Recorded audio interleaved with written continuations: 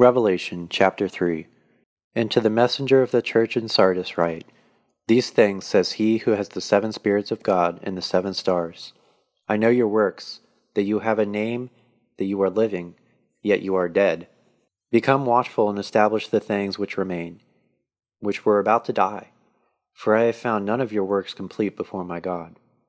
Remember therefore how you have received and heard, and keep it and repent. If therefore you will not watch, I will come as a thief, and you shall by no means know at what hour I will come upon you.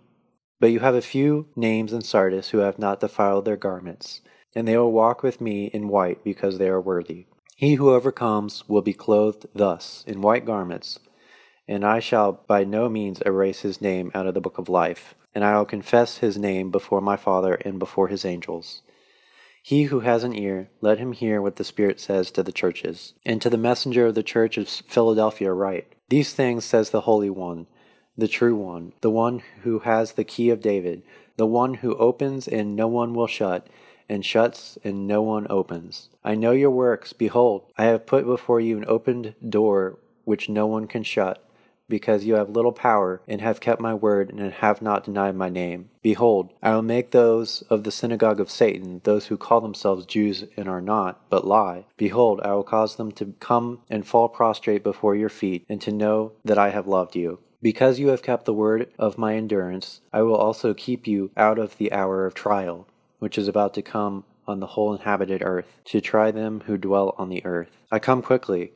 Hold fast what you have, that no one take your crown. He who overcomes, I will make a pillar in the temple of my God, and he shall by no means go out any more. And I will write upon him the name of my God, and the name of my city, and the city of my God, the New Jerusalem, which descends out of heaven from my God, and my new name. He who has an ear, let him hear what the Spirit says to the churches. And to the messenger of the church in Laodicea write, These things says the Amen, the faithful and true witness, the beginning of the creation of God.